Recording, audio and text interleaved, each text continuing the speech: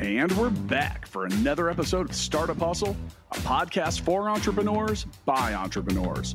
If you want to start, own, or build a business, then you're in the right place. We bring you the real truth about what it's like to take something from concept to launch. From growth, innovation, experience, failing, or winning big, we've got you covered. So let's get down to business with another episode of Startup Hustle, brought to you by Fullscale.io.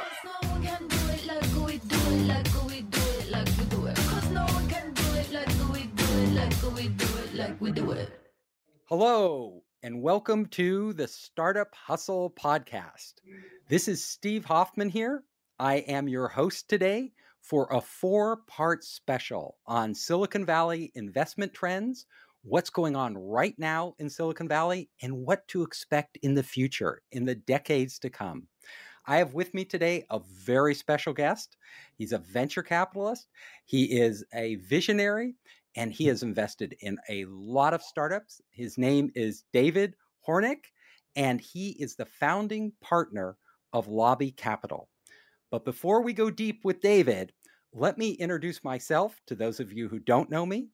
My name is Steve Hoffman, and my nickname is Captain Hoff. I am the captain and CEO of Founderspace, one of the world's leading startup incubators and accelerators. I am also the author of 3 books. So the first one is Make Elephants Fly, published by Hachette, and it is all about the process of radical innovation. My second book is Surviving a Startup, published by HarperCollins, and it is about everything entrepreneurs need to know to build their companies, survive, and come out on top. And my latest book is The 5 Forces That Change Everything. This is about how technology will transform our society, our business, and our lives. Everything from artificial intelligence and nanotechnology to CRISPR, gene editing technology, and brain-computer interfaces. So how will these new technologies reshape humanity? Now, I want to thank our sponsor, Fullscale.io, for bringing us this show. And if you need software engineers and you need it done fast and you need really quality people, Fullscale.io is the place to go. So David, I want to welcome you to the show, and I have known you because you have been at August Capital for years, and you're a very visible person in Silicon Valley, one of the more visible VCs. I want to ask you to tell the audience a little about your background. Sure. And if you're Captain Hoff, that makes me Captain Horn, which yes, I'm Captain Hornblower. No, thrilled to be here. I appreciate it. And I've been in the venture business now for 21 years. I got to the venture business having been an attorney, and I took a pretty windy route. Graduated with a degree in computer music from Stanford. Then I went to law school. Then I was a litigator, but I eventually found my way back to Silicon Valley in the beginning of the internet experience, and had an incredible time there representing startups. And one day after the Evite board meeting, a partner at August Capital, a guy named Dave Marquardt, said, "Hey, have you ever thought about the venture business?" And I said, "Yes, count me in." And he said, lawyers aren't great at this, but we like you, and ultimately offered me a job. And as I say, that was over 20 years ago. So I must have done enough right to stay in this business. I think you have, and you have a reputation of being very founder friendly. So that seems to be your theme. You really get in there and help founders. And with your new firm, Lobby Capital, tell us a little about that. Yeah, sure. I mean, what happened was 15 years ago, I guess 16 years ago now, I had been going to a bunch of conferences, and I thought that they were kind of missing the point. Like, the point to me of going to these conferences was to meet amazing people, was to build real relationships. And yet you were spending all this time sitting in a dark conference room. And so I started my own conference called the Lobby Conference, which is all the conversations you had in the lobby instead of going into the conference room. And so I literally last week had our 15th Lobby Conference. After a year and a half of being at home, we all gathered together in Hawaii and had this incredible gathering of founders and entrepreneurs and investors. And so when we finished investing August 7, our seventh fund, the question was, do we raise August 8 or do we do something new? And I thought, you know what, I'd like to lean into this lobby community. And so I created Lobby Capital, which is really the successor to August Capital. We'll continue to manage the August funds, but all new investments will be Lobby Capital investments. Well, it sounds fascinating. And I look forward to hearing what your investments are and how it's going. Speaking of that, we're looking out. We've seen a lot happen over the past decade. A lot of amazing companies have IPO'd. A lot of great investments are in the pipeline. What do you see coming in the next year or two? What are the areas you're really excited about? Well, I mean, the challenge in the venture business is that as you're investing, you have to hope you can figure out what's coming in 6, 8, 10 years down the road, not, next year. I'm not a late stage investor. Late stage investors can say, oh, this is going to be an amazing IPO next year. I'm a Series A investor. I'm a seed investor. I invest in great teams that have an idea and hope that it becomes big and interesting. And that's a very different thing. So if you're placing your bets right now, and you're looking out 8 or 10 years, which sectors, what type of companies, what technologies are you really focusing on? Yeah, I think that's a great question. I mean, I'll tell you, last week we took GitLab public, and GitLab what an astonishing company, an amazing company. And when we made that investment, it was, hey, here's the future of DevOps, which seems very boring, but at the end of the day, every company is becoming a software business. And so if every company is becoming a software business, software tools were going to be big. And in fact, GitLab is out of the gates at a $15 billion business. So that's an amazing thing. I think there's lots more work there. Like there's lots more opportunity to make the development process work, to find amazing, great software that will help build software, right? And so I'm for sure excited about that. I think that there will be a continued, surge in fintech businesses and insurtech businesses. We're just getting started, but there's just been a huge amount of value. I was on the board of Bill.com. And again, 10 years of that business helping small businesses to understand their finances, accounts payable, accounts receivable. And now it's a $30 billion business. But there's lots more to be done there in streamlining finance for small businesses, for medium businesses. How do you deal with insurance and making insurance better? So those are a couple of places I think are going to continue to be big, exciting spots. I agree. I mean, those are we're always going to need new companies with new technology to improve those areas. And as with the tools and software, for corporations to manage this, traditionally they haven't had, IT departments are overwhelmed right now. Things are changing so fast. Everybody's going to the SaaS model and to the cloud. They need support to do that and how they do that. In terms of fintech, which is a really exciting area, we've seen so much progress in banking and insurance and other sectors of fintech. Those, of course, they're all going online. They're all going digital. They're all being disrupted right now.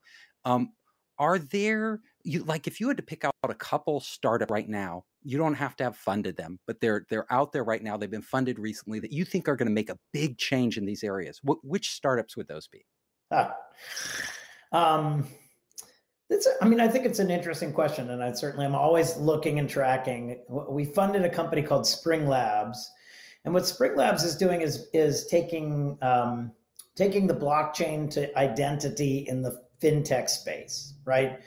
And ultimately, they'll do things like disrupt FICO, right? FICO is a ridiculous thing. When you think about it, I have a score that's going to determine whether I can get a mortgage or a credit card, and it's controlled by an individual company based on information that you can't really dispute.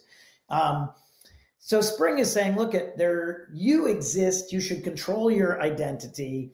It should sit on a blockchain so it's immutable. And every one of these financial institutions should contribute to that description of you, right? So, hey, I can tell you that David makes X number of dollars a year. Hey, I can tell you that David has a home which has a mortgage of Y. etc. I can tell you as the electric company that he pays his bills on time. That's a much better system ultimately for understanding the financial predictability of any given individual. So Spring Labs is building this great infrastructure to create on the blockchain identity services that will manage human identity for fintech. And I think that that's a big, huge opportunity. And I guess I would say that in the end, I think that the blockchain is going to be a powerful tool, and it's going to be primarily in the identity space, right? So we're going to continue to see things, right? Ultimately, Bitcoin is an amazing wonder, but it seems to me Ethereum has the capacity to transform these sort of enterprise solutions. And so yeah, I'm going to take Spring Labs on one end, I'm going to take Ethereum on the other. Okay, that's your bet. So it's really interesting now. The crypto world's going nuts. These altcoins are shooting through the roof. Bitcoin's shooting through the roof. We've never seen anything like this. The skeptic in me always wonders, some of these coins, Dogecoin, for example, it was built on a meme. Now it's supposedly become more than that with the endorsement of Elon Musk. But, are a lot of these bubbles? What's your thought? Or are they the future? Are you putting your money in, like, you seem to be a supporter of Ethereum and probably Bitcoin, but outside of those, are you investing in them? No, look, and I wouldn't say that I am a supporter of either, to tell you the truth. Okay. I think that by and large, the coin economy is not an economy that's built on top of innovation, in the sense that, is it an innovative mechanism that allows one to buy and trade and transfer these coins? Yes. But are they being used for something beyond the trading of a coin? No. Ethereum is in theory built to do that, which is why I think that if there's going to be a winner here, it's going to be Ethereum, which is going to be, okay, great. We're going to start enabling other things like smart contracts on top of Ethereum. Bitcoin is not designed to do that, and therefore it's really a currency. And I think, frankly, that with the vast majority of the activity that's going on, it's really, it's currency speculation. That's not a business, and it's not an investment. It's just speculation. So no, I'm not really a believer. I think that ultimately the blockchain has powerful attributes that will work for some interesting things, but by and large is a kind of slow, crappy database. You're playing the contrarian here to what the general trend is, but I agree. I mean, I agree with you. The primary use for the blockchain right now is what it was designed for, which is enabling these fiat currencies, these alternate currencies, and they are the biggest casino in the world. So everybody's in there, they're betting on them. It's going sky high. It remains to be seen where the ultimate value lies. And I can understand if, a dominant coin, let's say it's Bitcoin or Ethereum, one that really has traction out there, there's a place for those. Those, already some, third world countries are adopting Bitcoin as their standard. There's something, when a technology gains mass adoption, there's utility there. It can be a potential store of value and other things. But like you say, most of these altcoins out there, these secondary coins, they have no value at all other than the speculation. And I think people are playing, it's a very risky bet right now. So I've also seen the blockchain, like you, out there in the corporate world, and every corporation was like, we're going to use the blockchain, we're going to adopt the blockchain, and they all adopted it, but I haven't seen many blockchain products. Like you said, it's a crappy database. It's most corporations, most governments, most institutions want centralized databases, and it is by nature decentralized, which is what they don't want. So correct. Yeah, so those are some of my thoughts. Now, this whole DeFi space, and then there's NFTs. Are there some interesting things you're seeing besides the betting on crypto that could come out of this? And if so, what are those? Well, the NFT thing is an interesting thing, but I am I'm a lover of art and a collector of contemporary figurative art. And I think it is incredible and powerful. And it turns out that actually over time, it has been an economically good investment to buy contemporary art. It goes up in value. I don't do it for that reason. I do it because it sings to me, because I think I think it's amazing and it makes me feel happy. I have not seen that same kind of experience in the NFT world. I find the NFT world is a very different experience than this idea of because there are those who say, great, this is the future of art, right? The future of art is in NFTs. I don't think that's right yet. I think there's a capacity for digital art. I've seen amazing digital art, but what is driving the NFT economy is not really amazing digital art. What it really is much more akin to the collectibles world, right?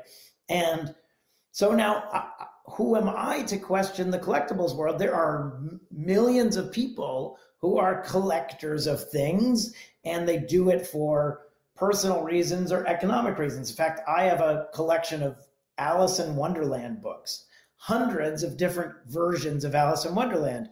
I don't do it for economic value. I do it because I think it's a fascinating thing that different illustrators have illustrated the same story in unique and intriguing ways. But there are people who collect baseball cards because they think it's an asset and it's going to go up in value. There are now many people who are collecting sneakers because they view it as an asset, it's going to go up in value. And now there are people who are collecting basketball clips because they think, and they are correct in some instances, that it's going to go up in value. And so I do think it's interesting. Like, I do think that there is a natural, desire for humans to collect things. And there's a natural desire in those collections to hope that they are more valuable than collecting dust, or in this instance, digital dust. And so I think it's a thing to watch. But I don't think of it as the future of art. I think of it as the future of collectibles. That, I think, is very well said. And I would concur with you on that. It's really interesting right now because we're in a time where everybody's so connected, and we're connected online.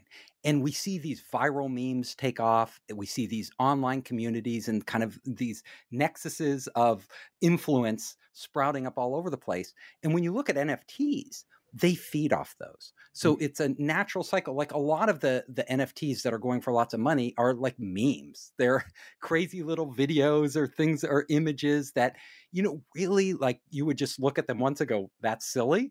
But people are bidding them up in like the hundreds of thousands or the millions of dollars for this little monkey walking around with some music playing. And it's really inspired, I think, a lot by, the younger generation out there, younger than you and I, who are out there doing this, and it's almost like a game to them. I see it like a community game. They're buying in for status. They're buying in, to see if they can make a buck. They're buying in to be part of this community in this meme. It's sort of it's a strange cultural phenomenon that has emerged from our connected digital world. We're spending more time, more of our identity is tied to this digital world, and it's manifesting itself in different ways. A very different way than you, who's an art lover of traditional art that you would hang in your home, or collecting Alice in Wonderland books. It's very different because those are kind of a more private thing. They're like in your home, they're in, they're you, and these are a very public experience. Yeah, it's interesting. I mean, but every time I try and distinguish, here I am, and I see this incredibly beautiful painting by, Amawako Boafa, who's has had a meteoric rise as a painter. And I try and distinguish it from a CryptoPunk. It's like, well, what makes that different, right? Why is my thing different than this other thing? Ultimately, there are lots of people who like both. There's more demand than supply. Therefore, the price goes up, right? I mean, so, I'm trying not to be too much of a slave to my old time, painterly views. Although I have to say, I really like paint. there's something physical, tangible there. It's very different than digital. I'm an art lover too, so I know how you feel. Let's look out to the future. So there are new technologies coming down the pipeline that are going to radically transform our society, who we are. What are some of the technologies you think that will have the biggest impact, both on business, both on our lives, and as well as our political systems and culture? Well, we've been talking about artificial intelligence for a long time, and artificial intelligence, in its infancy, is just, A/B kinds of testing, right? I mean, but what's coming is something fairly spectacular and dramatically more interesting. But the key to it ultimately is going to be quantum computing, right? You need more compute power, and our machines are getting more powerful. In fact, Apple announced a new machine today, quite powerful. I immediately bought it because, of course, I need the faster, more power. Not because I'm doing anything with it. I need better zoom. So computers are getting better, but ultimately it's going to require that factorial change that quantum computing can bring. And we're getting there. Like, there are real quantum computers that are coming into production and are going to really change the nature of how much data one can consume and transform in a short period of time. And when that's the case, then we're going to see true artificial intelligence. We're going to see the capacity for machine learning at a scale that we haven't to date. And that will transform literally everything, right? And it will create all sorts of problems, right? You've seen it. You've seen these faked videos where people are become things they weren't supposed to be and appear to be doing things and the capacity to distinguish between what is real and what is a digital fake is going to be literally impossible in this future high compute world. We're going to be able to move and predict and transform markets in ways that are really challenging, right, for regulators, particularly with these distributed systems, et cetera. So I think it's going to be great. I think it's going to enable lots of forward motion in things like health. And I think it's going to be really concerning as it makes possible things like the capacity to breach all sorts of systems, et cetera. You brought up a lot of stuff there, and I want to go deeper on some of that. In Dubai, I just read that somebody used a deep fake of the bank manager's voice to actually convince people the bank manager was ordering a wire transfer out of the bank of a lot of money, and they got ripped off. The bank got ripped off. So that's, like you were saying, these deep fakes are phenomenal. And now it's not just voice, it's video, everything. They can have a lifelike David Hornick out there, and nobody would be able to tell if it's you or this some hacker that put it up there. And it could be saying things. When you get into the realm of politics and everything else in society, there's room for a lot of monkey business that could be serious stuff, from defrauding people to causing problems with elections on election night, putting out deep fakes. We're going to have to deal with it. It's going to be very interesting. Before I go further, I want to thank our sponsor, Fullscale.io, for really helping companies, startups, and big corporations hire software engineers. They do it faster and better than almost anybody else. So thank you, Fullscale.io, for being our sponsor. Now back to our subject. I am looking at, the power of AI and where computing power is headed, as you said. And one thing that you brought up that's interesting is quantum computers. So, my understanding of quantum computers, I'm not an expert in this area, but my understanding of quantum computers is that they're really good at solving certain types of problems, not so good at solving other types of problems. So, for example, if you're doing molecular work and chemistry and things like that, maybe thermodynamics, things where you have particles and a lot of, they can model those really well, like no other, so we're going to see lots of new pharmaceuticals and things like this coming out of quantum computers. But other areas that we use traditional processors for, they can actually do better, like running our PCs and doing, all that type of work. AI, I think AI, when applied to scientific research and more advanced problem solving like that, could definitely take advantage of quantum computing. But what AI applied to like a traditional database, do you know, would quantum computing actually be the most effective way to speed that up? No, I wouldn't anticipate that. I think that this is a compute question, right? It's Yes. how do you calculate things quickly? How do you run scenarios quickly? Those sorts of things. So, for example, I saw a fantastic business that was trying to take artificial intelligence as applied to chest X-rays to identify cancer, right? And right now the process is that you take a chest X-ray, you give it to an expert, a doctor. She looks at the X-ray and says, "Oh, this is suspect. This is not. You're fine," right? That's insane, right? The idea that is a human experience as opposed to an artificial intelligence experience is crazy. And yet computers to this day don't have the granularity and capacity to, in all instances, come to a good answer. With that kind of compute power, machines will be a much better diagnoser of cancer than will humans. And I would assume that across the board, right? Blood workup and DNA testing and all of these things where we're learning things that will make us healthier and safer and all those things. Quantum computing will be monumentally powerful in taking 1 million genomes and information about the health outcomes of those million humans and determining what genomic information could help us diagnose it, et cetera. So I think those are the sorts of futures. Yeah, I agree. And it's going to be really interesting also in terms of cybersecurity, quantum encryption. We're going to need that. Once we have quantum computers, we're going to need to re-encrypt everything.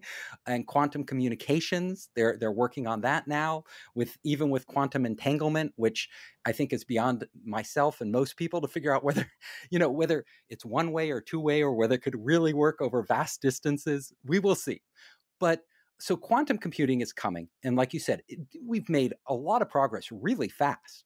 If you compare it to like the transistor, which actually took decades and decades, and artificial intelligence, which was, developed in the 1950s, and only today, like 70 years later, we're really seeing it, take off. Quantum computers are coming fast. And I think you're right. They're going to be transformational in the scientific world, in the business world, and everything we do. So there are other technologies out there that I also think are really interesting, and the potential for both good and evil with them is very high. So one of these is brain-computer interfaces. Mm-hmm. So a lot of people, Elon Musk is a huge champion. He says we have to merge with our machines. He's worried AI will take over the world.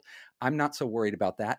But he thinks that, us, integrating, basically integrating our brains into the cloud is going to be a good thing. I'm wondering, what are your thoughts on that? I mean, I don't know one needs to go so far as integrating with the cloud, but frankly, if you look at mechanical interfaces like your car or your airplane or whatever, there can be a disconnect between, here's what I'm trying to accomplish and here's the things I'm physically capable of accomplishing. And then if you and that's with perfectly able-bodied humans, people have, either are born with challenges or encounter challenges that make it harder for them to perform those physical tasks, but have the mental capacity to continue. And so I think that, human brain interfaces will be powerfully good for things like, I'm now going to control this car with my brain. I don't need to be one with the universe. I just want to be able to remove the failings of mechanical interfaces. I can tell you that those are going to be some wild video games, right? Yeah. When suddenly, because right now, great video game players have the dexterity to play, and it's a combination of intellect and dexterity. If you remove the dexterity piece, it could just be a question of intellect, or it could just be the question of the capacity of the human brain to function, et cetera. And so, I think there are lots of things that have this breaking point between what we're thinking and what we're doing, and the ability to shorten that distance will be extraordinarily powerful. And we've started to see some of that, and I see no reason why we won't continue. Yeah. So the possibilities are mind-boggling. First of all, you are right. There's, the ability for us to actually interface with our machines without just directly from our mind. It would be fascinating because not only could you potentially turn lights on and off, operate a PowerPoint, start your car, drive somewhere just by thinking about it, you could potentially if it's monitoring your thoughts, it could anticipate your needs that you actually need. So when you walk into a room and you're feeling a little stressed out, it's monitoring that, and it could be playing just the type of music, and then it could be measuring, getting the feedback from your brain of whether that's actually calming you down or whether that's distracting you. And it could learn, like through artificial intelligence and a brain computer interface, how to create an environment that's just right for you to work in, or an environment when you want to relax and talk to somebody in. Really interesting possibilities there. Also, right now we've seen applications of brain computer interfaces for people with locked in syndrome. They're paralyzed, they've suffered a stroke or something, they're completely paralyzed. But now, like you said, they can control machines, they can control a robotic arm and feed themselves, they can drive around in a wheelchair, they can send text messages just by thinking. And that's today. They're doing that at Brown University and Duke and other places.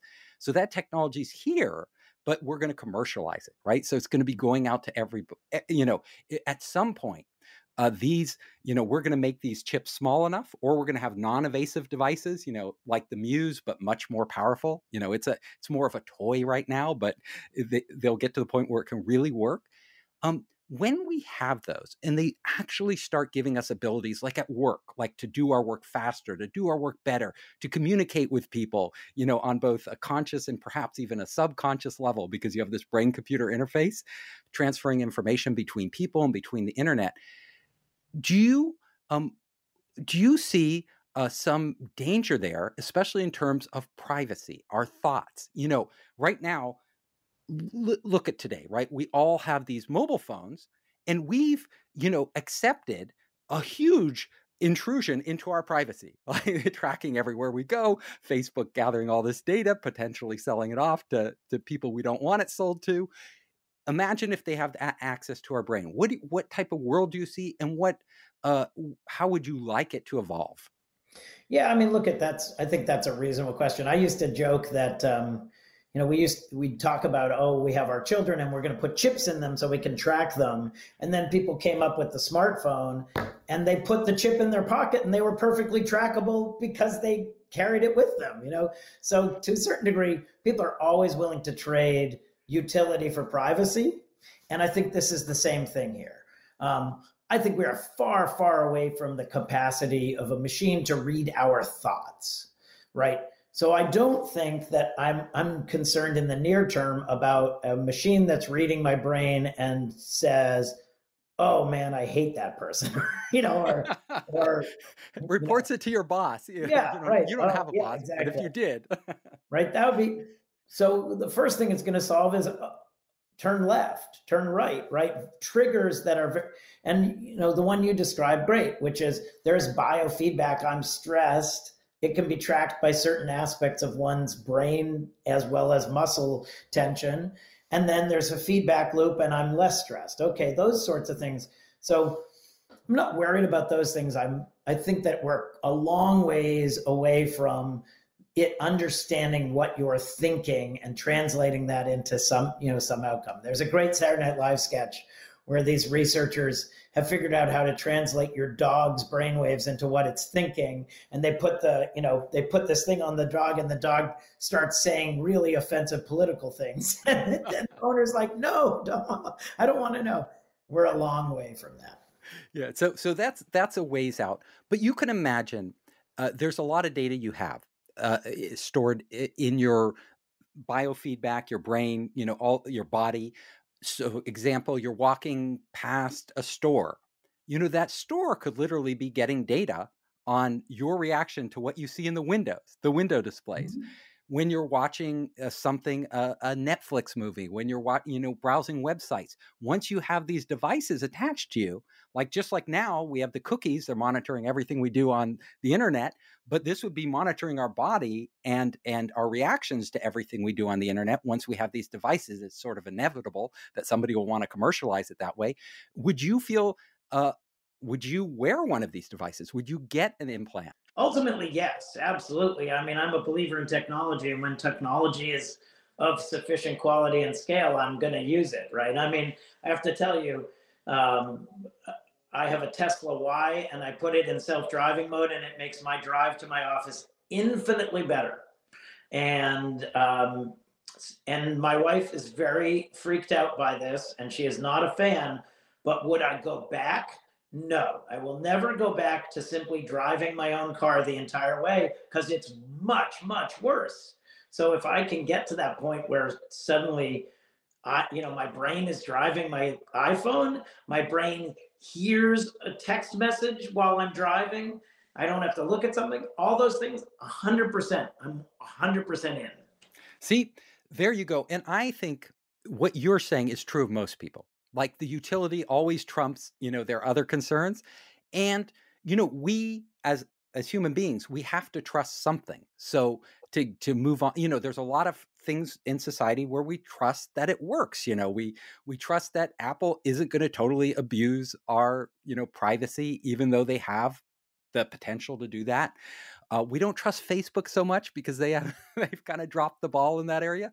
But for the most part, for most of the software applications we do, we trust that, they might use them to make money, and they're probably going to use these brain-computer interfaces and our data to make money, but we trust that they're not going to do things that are fundamentally against our interests to a point that right?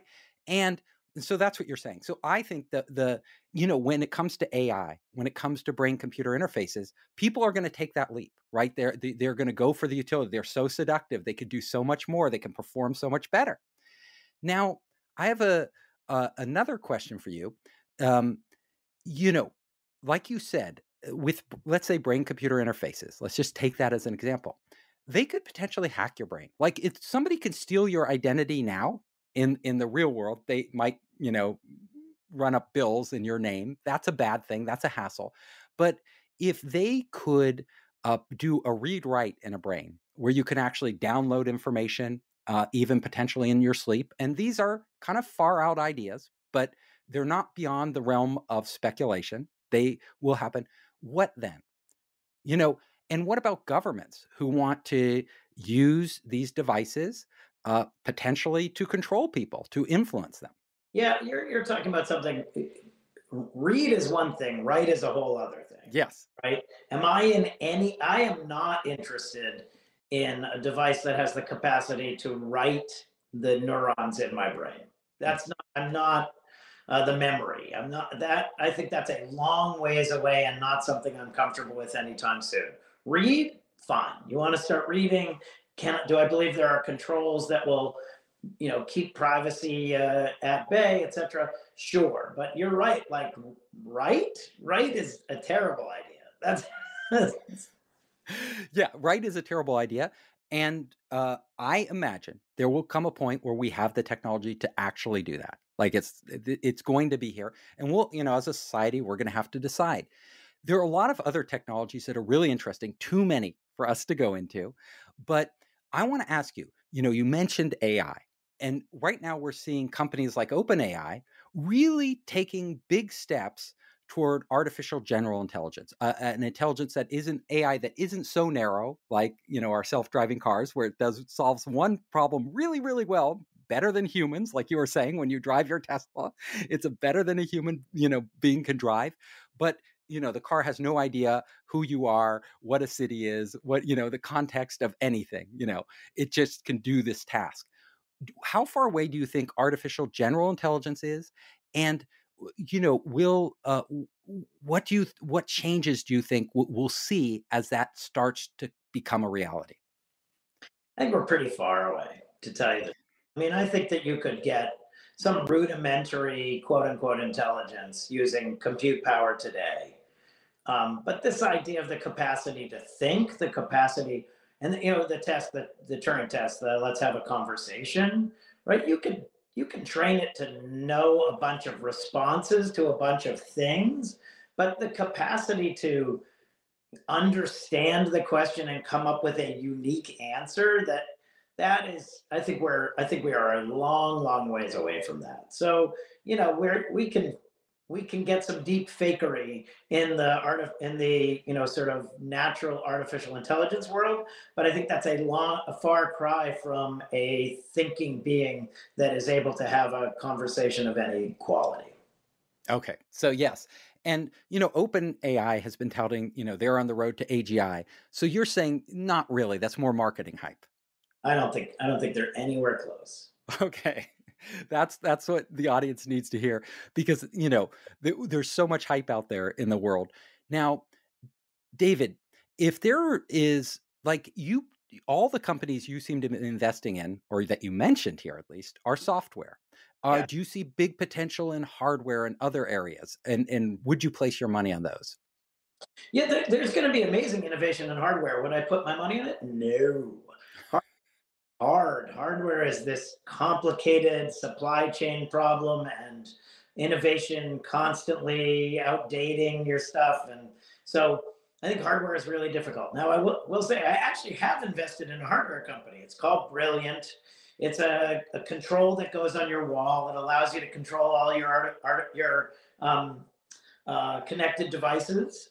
And it's a fantastic device, but it's really a software platform, right? It's connected to the web, and it allows so that every time there's a new doorbell, or there's a new shade, or there's a new, Sonos, that it will connect with it and allow you to control it from a single mechanism. So the mechanism itself, while a beautiful device, isn't really the issue.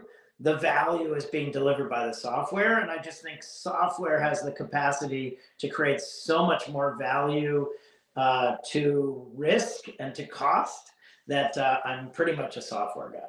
I am too, honestly. Software is where it's at. That's where you can engage a customer. That's where you can, extract and provide the most value to customers and connect people and build ecosystem. That's all done in software. The hardware is great, and sometimes it's necessary, like our iPhones and everything else, but it's not where it's like, as an investor, that's a savvy point you made. So, I want to wrap up by thanking Fullscale for being our sponsor. If you want to find software engineers faster, better, and cheaper, go to fullscale.io. And I want to thank you, David, for being on the show and sharing, your opinions, really good opinions about what's happening now and what we see coming down the pipe. And if people want to reach out to you and get a hold of you, how would they do that? Well, they can definitely follow me and connect with me on Twitter at David Hornik, DavidHornik. But they can also email me. Feel free to email me at hornik@lobby.vc.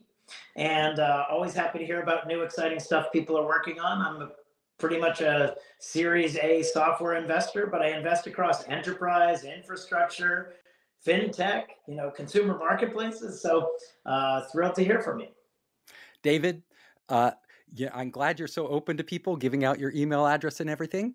And I want to let people know, if you want to reach me, Steve Hoffman, just go to foundersspace.com and you can contact me there. You can check out my podcast. You can check out all the different videos we have for entrepreneurs, and you can submit your business plans. And you can also reach out to me on LinkedIn. So David, I want to thank you for joining us on the show, and good luck with Lobby Capital. I can't wait to see what you do in the future. Thank you so much.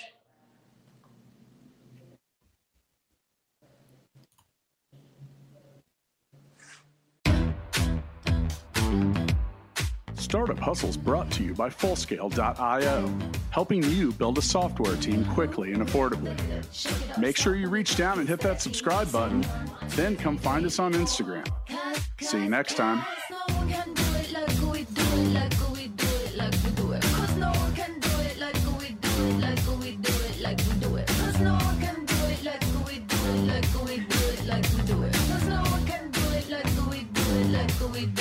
We do it.